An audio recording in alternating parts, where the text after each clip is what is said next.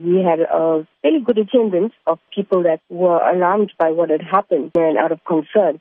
That was the first meeting, and we put our plight across to the Premier's representative to find out exactly how could they possibly assist us.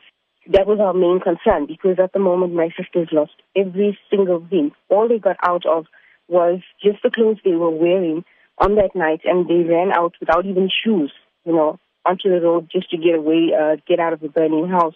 Well, the feedback that we got was that they would come back to us. They were going to have a meeting after the meeting that we had on Tuesday, further members, and come back to us on Wednesday with feedback telling us what exactly they could do and how they could possibly help. And what we were actually told was that after the Premier had taken, the Premier's assistant had taken the meeting further, we were told that there is, from the side of the government, they were not compelled, or the situation didn't warrant government to step in to assist. That's what we were told. But let's discuss your sister then. She must be traumatized, no doubts, about this incident, and I'm sure she was also attending that meeting. How did she react to this? No, to be honest with you, she couldn't even attend the meeting.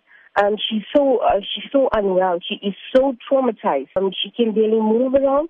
I had to take her, for example, on the day after the whole incident to actually get some important things sorted out. And she could not walk. I had to put her into a wheelchair.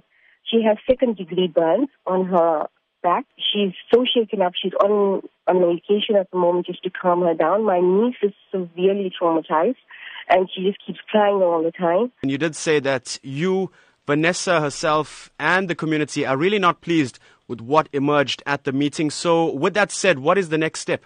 We have no idea. I had a one-on-one meeting with the PR councillor, and he said that he would go to the mayor and find out if the mayor could assist, but has not come back to us. So at this point in time, we have not received a stitch of help from government in any possible way. Nothing whatsoever. Despite us being law-abiding citizens, ratepayers, following procedures, and doing things by the book, we've got no help at all.